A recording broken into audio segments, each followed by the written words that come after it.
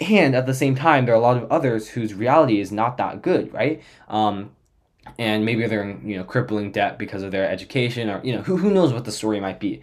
But I think for them, the reason I want to be in education is because I think it's quintessential that we invest in young people, because they are literally the future of tomorrow.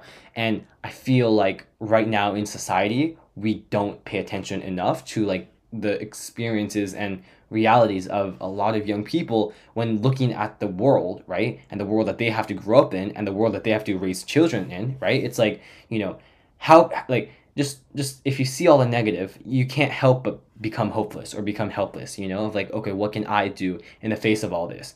And I think just there needs to be a lot of sort of untangling and dialogue around that, and also knowing that we do need to prioritize providing young people the best possible lives.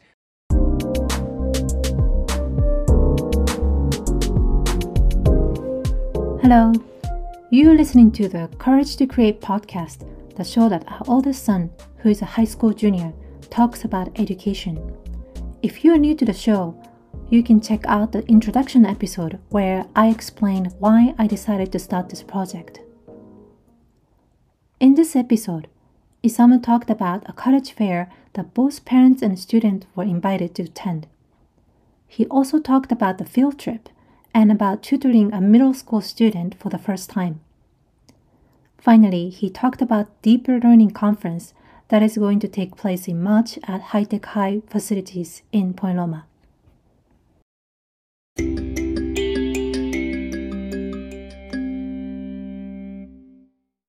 Welcome everyone to week 20. It was kind of funny. Earlier this week, there was a college admissions workshop on Wednesday at this high school. But before that, there was a virtual seminar that we had with our college admissions counselor, and essentially he was preparing us for like, what should we expect, what should we know, and also answering some questions about the college admission process in general. And it was all virtual, but all of 11th grade is invited. So essentially you have 60 people on a Zoom call, and I think for most of these people it's like the first time in a while being on a Zoom meeting. And it was funny seeing how nearly everyone is like camera off, black box. And it's so weird for me because I work with an organization that's pretty much 100% virtual. And so it's obvious that every time, we meet, we have our camera on and we're just mics open and chatting freely. But it was just funny to see how, oh yeah, the Zoom days when no one turned on their camera. And yeah, that was just kind of funky. And, yeah.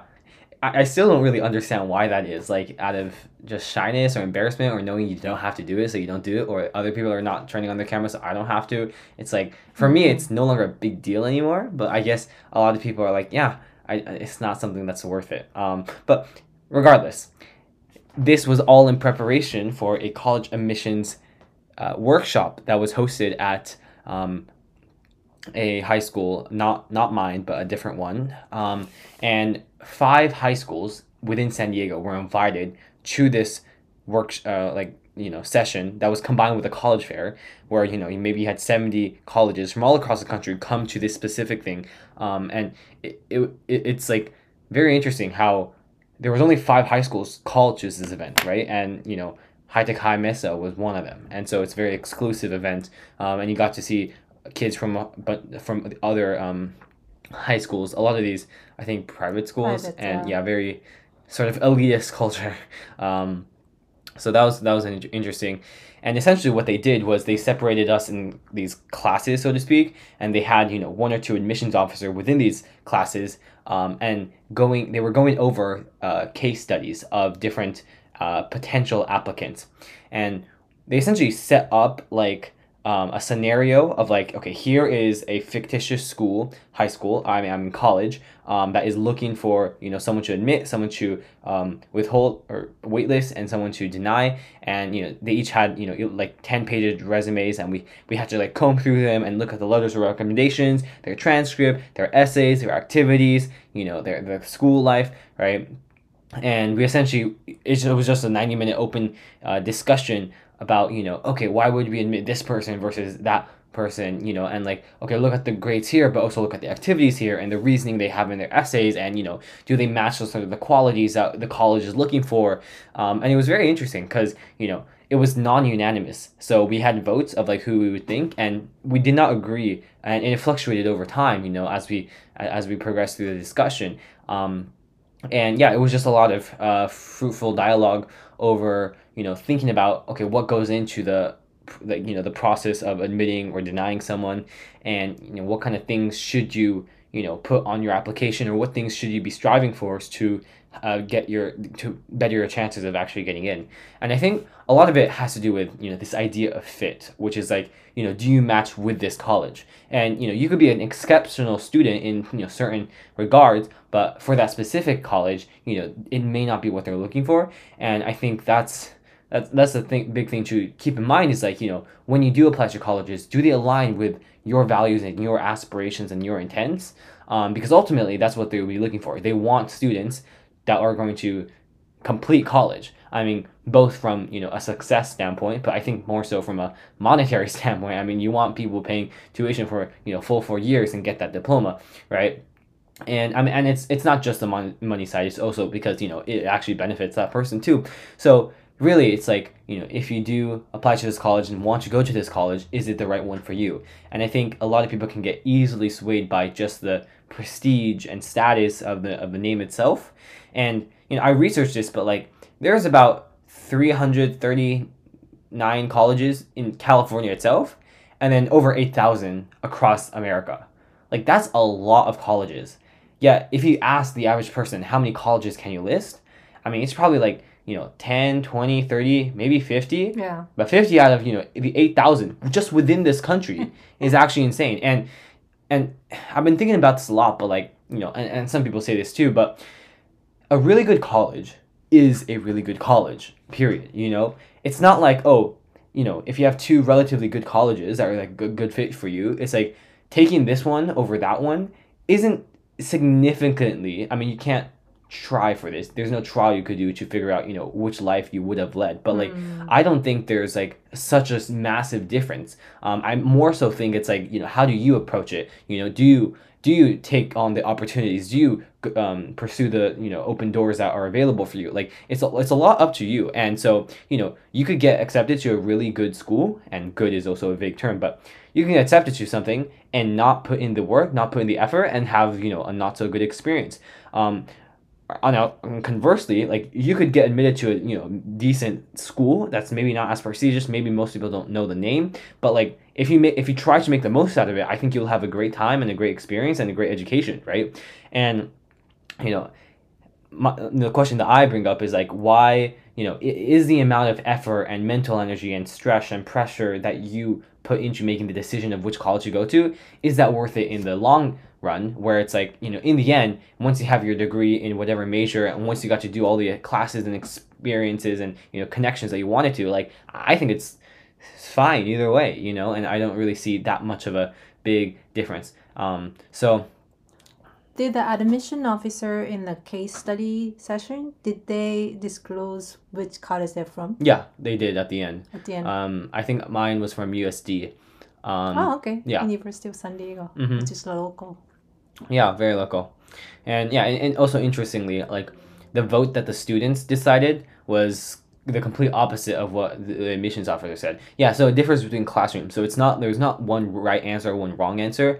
It's like, through the discourse, how can you reason for, wanting to accept this student over that student? And so it was interesting. And, you definitely learn a lot of like the non enviable job that they have, figuring out which people to admit or deny. And yeah, I mean, and this whole thing, like, the whole time I was, sitting through it, I'm just thinking, like, man, this whole thing is like so gamified, and it is like, it is such a game that you can either play to the T and like really be really good at it, and also just if you just kind of waddle through, like you probably won't get very far. And people who are intentional and very sharp and know exactly what they're looking for and know exactly what to put on their transcripts and whatnot and can curate it very well, they are the ones who are likely to succeed. And I feel like that's not necessarily a good representation of who the person is, right? Like, there could be really excellent people, but if one is better curating that than another, that's suddenly,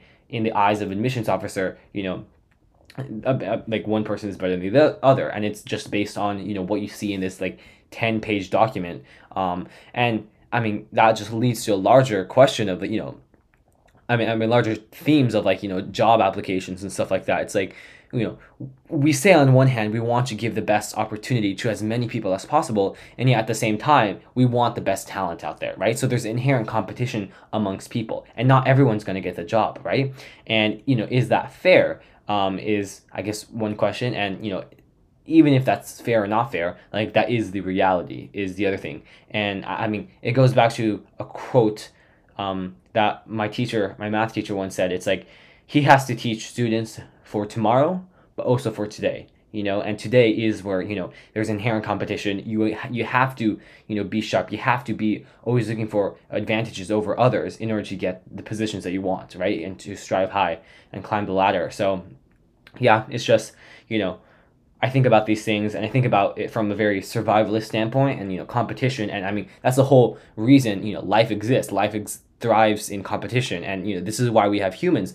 But at the same time, we also have the capacity for compassion, and a more compassionate approach probably isn't like this. And yeah, just that idea of compassion, it almost goes against the human nature of survival and wanting to be have the tactical advantage over others. And yet, for some reason, we are the only species that can hold that, and that can have that concept. So if we can, why not use it? Why not leverage it, right? Anyway, that's a whole nother philosophical ramble.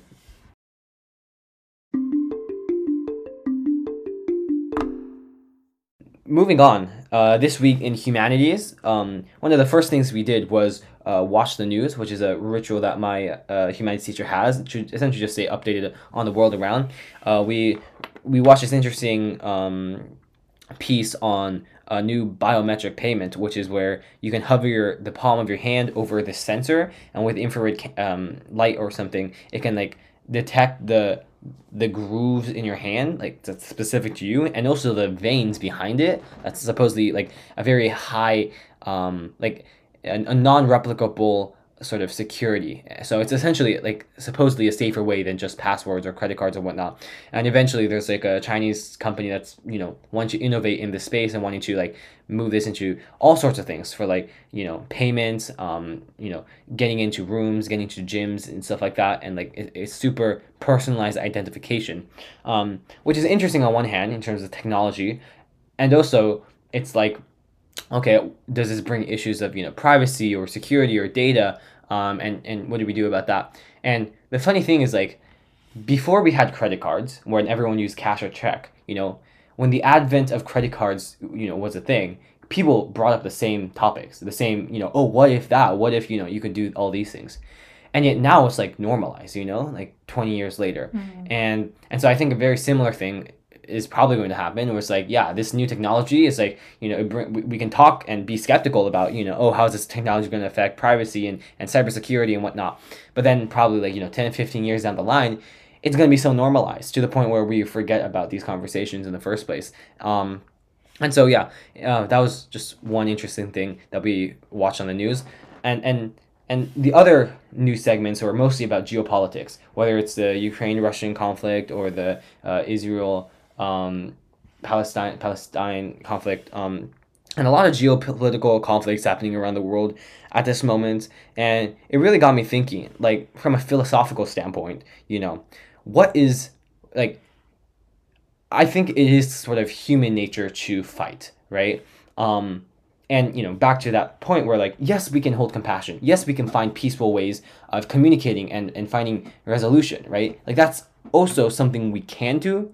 But just look around the world when things are kind of the most dire. I mean, even in Ecuador, there's huge, massive fighting conflicts going on. But when things become dire, when things become about survival and about territory and about food and money and beliefs, things get really violent very quickly. And you know I don't think the problem is like overpopulation, because I do believe that, if we put our brains together and if we actually strive for a better world for everybody, then I think we can get to a point where everyone can have, a perfectly normal, lifestyle, and live a life, and lead a life of, joy and happiness and stability. And I think stability is, such a big thing that so many people fear for, because, at any point, if you're in a country that's at war, at any point, everything that you hold dear, everything that you have taken for granted at home, like food or running water or a roof over your head, can be stripped away from you, right? That fear, not only is it the things getting away from you, it's also just that the incessant knowledge of that in the back of your mind, that stress that accumulates, is also just really poisonous to actually lead, a good life. And I think, so many people around the world right now live in that state. And maybe your country isn't in conflict, but you can still have that fear of things getting taken away from you. I mean, I know in America, with healthcare, right? Like, if you, break your leg, will you have to declare bankruptcy, right? For some people who can't afford, health insurance, that is a reality that is in the back of their head, right? And I feel like, we want to get to a point in the world where people do not have to worry about that, where people can live their life relatively stable, relatively happy, just do good work, maybe raise a family, get their school kids into a good education, and then, retire and have a perfectly average funeral. Like, these things are like sort of the basic, things that people want, like people expect to have. And yet it's not, you just don't see it across the world right now. And on the one hand, some people might argue that, oh, we have just way too many people, we can't support a lifestyle like this. But I would argue that's like a very pessimistic view. And I think like it actually is possible to provide those things for everybody. But we just really have to get away from this sort of tribalistic, mentality of them versus us, and really break down these borders and categorizations and, these ways of artificially boxing each other into certain people. And I think once we can sort of elevate beyond that and realize that, everyone's just trying to do their best here, right, on Earth. And it's and for people of power and people who can make policies and stuff like that, just having that compassion and empathy and just wanting to, provide that for like that accessibility to everyone, I think is like, a core principle that, people should strive for. And so, those are kind of the thoughts that are running through my mind when watching these news about geopolitical conflicts and stuff like that. And it's also very interesting if you think about the generational gap between, people who have lived and are, have relative stability in their 40s and 50s and maybe even late 30s, versus young people today who are, they're in this world where they look at the news and they see geopolitical conflicts, they see, migrant crises, they see climate change, and they themselves, young people are trying to figure out, okay, what do I want to do in this world? How am I going to sustain a living, right? And for a lot of people, especially with, the economy and rising costs and everything, like, for some people are very successful and they can do great things and they're on the right path. And at the same time, there are a lot of others whose reality is not that good, right? And maybe they're in, crippling debt because of their education, or, who knows what the story might be. But I think for them, the reason I want to be in education is because I think it's quintessential that we invest in young people, because they are literally the future of tomorrow. And I feel like right now in society, we don't pay attention enough to like the experiences and realities of a lot of young people when looking at the world, right? And the world that they have to grow up in and the world that they have to raise children in, right? It's like, how, like, just if you see all the negative, you can't help but become hopeless or become helpless, of like, okay, what can I do in the face of all this? And I think just there needs to be a lot of sort of untangling and dialogue around that, and also knowing that, we do need to prioritize, providing young people the best possible, lives. that they can lead, because that will directly impact not just the economy, but also the well-being of the entire planet, right? And how they think about the environment and whatnot. And I think eventually they'll become the leaders. And do we want them to have a child, or like a younghood of being in this sort of helplessness and hopelessness, or do we want to instill in them sort of the positivity and optimism, such that when they come in positions of power, they can provide even better decisions for the posterity? And I think that's where like there needs to be a lot more conversations about this and whatnot. But anyway, that's just like Tuesday. Yeah, so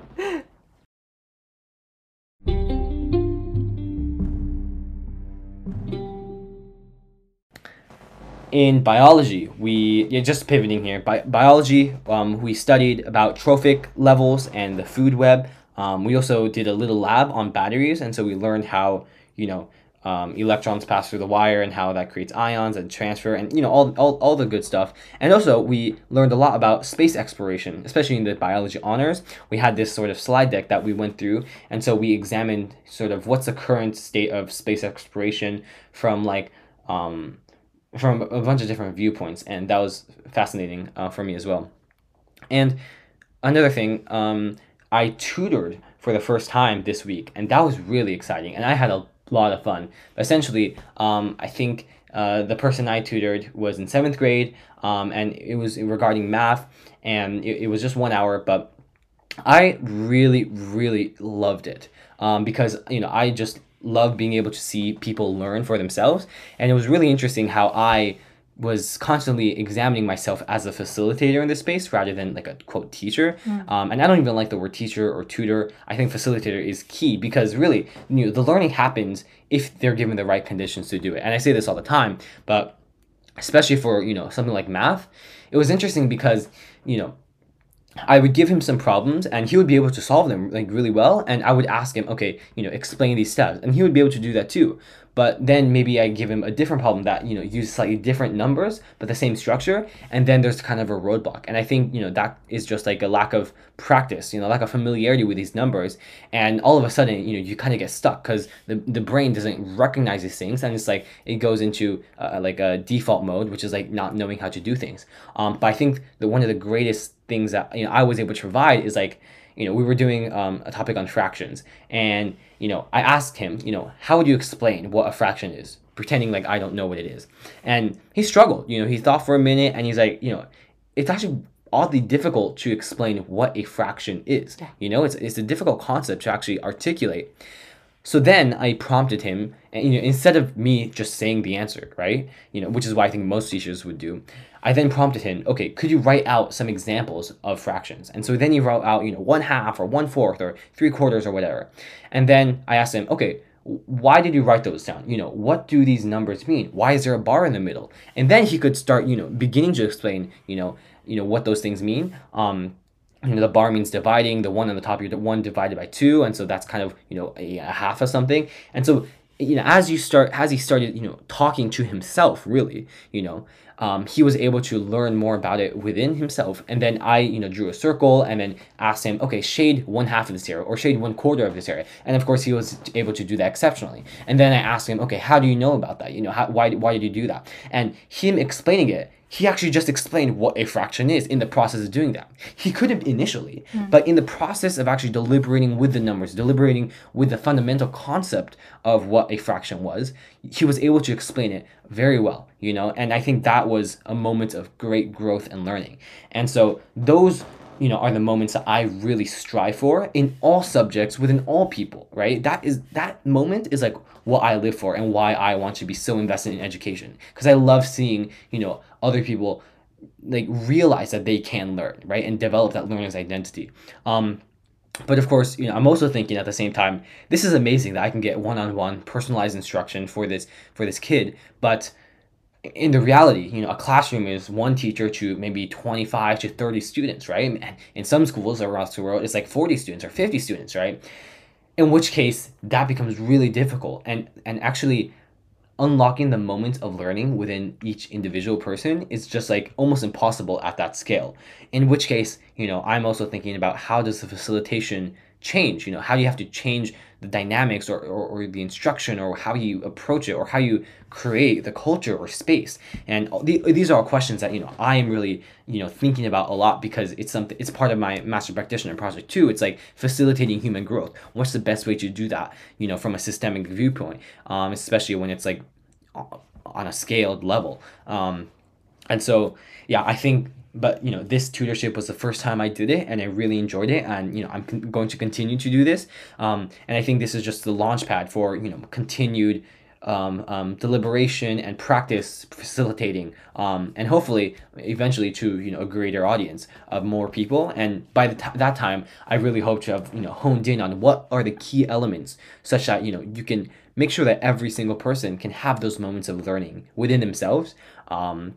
And I think, yeah, it just gets me really, really excited to think about those possibilities. Finally, I'll just talk about our project, the Lithium Valley project. And so for the first time this Thursday, we actually took a field trip up to the Salton Sea. It's a 2.5 hour to 3 hour drive, depending on traffic and the weather. And it was actually, I was baffled by how the teachers pulled it off, but like somehow, using 6 vans, or 6-7 vehicles, we managed to bring nearly 60 students all the way, like nearly 100 miles east to this place, which is like almost in the middle of nowhere, right? Like you're surrounded by bales of hay and agriculture and all these things.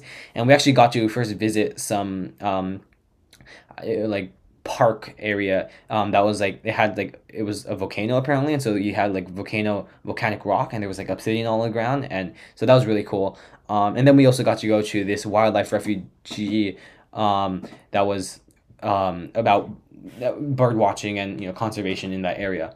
But I was baffled by, they brought 60 kids on this trip, and like we all managed to get everywhere safely, and we were all there, and taking soil samples and water samples and whatnot. And also like we were, and one thing about the place is like there was a lot of smog, and I'm pretty sure that's like photochemical smog, which is essentially a pollution. And so it's when pollutants go into the air, and then they react with the sun's UV rays, and that turns into different kinds of like greenhouse gases in the air. So it's not good. But that's also what we're studying, is like how does pollution affect this area, and how does that affect people in that area. So it was really enlightening. But most of all, I really enjoyed being able to talk to my teacher in the car for like 5-6 hours total, and really get to know like what's her life experience being a teacher, and being a mother, and all the different things. And she got to know a lot about me, and I think this personal connection between the adults and students in the space, I think is just really wonderful. And so I thoroughly enjoyed that generative connection that was there. And today I finally got to meet with a person from the Graduate School of Education who's in charge of organizing the Deeper Learning Conference, which is happening in March.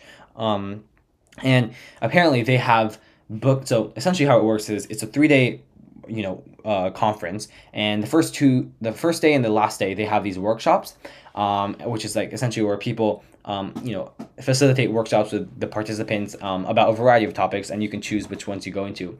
And she has booked 2 of them, like set aside 2 of them for student-led workshops, and she was offering perhaps there's something that I can facilitate for them as a workshop. And already there's a student at the another campus that was looking into a workshop about how to set up a student ambassador program in their school. And so like that's one topic. But there's still another topic open, and so I would love to collaborate with whoever student ambassador wants to, and brainstorm some ideas for workshops, and because I think that would be really, really awesome. And they've said it for a long time, but they always want to be more intentional about bringing youth voice, and not just youth voice, but like actual youth into the space, and actually have them have the power and leverage to be able to actually influence people. And I think that is just I'm really happy to finally see that, especially with education, when it's designed literally for children, right? You're you're co-creating that structure with youth, and I think that's super important. And it's kind of strange how it's come until now that we finally figured this out, but I'm just glad progress is moving somewhere. So yeah, that has been my week. Really fruitful and a packed week, but I love a lot of it. So Wow, that's a full week. yeah, definitely. All right, thank you very much. I hope you enjoyed this episode.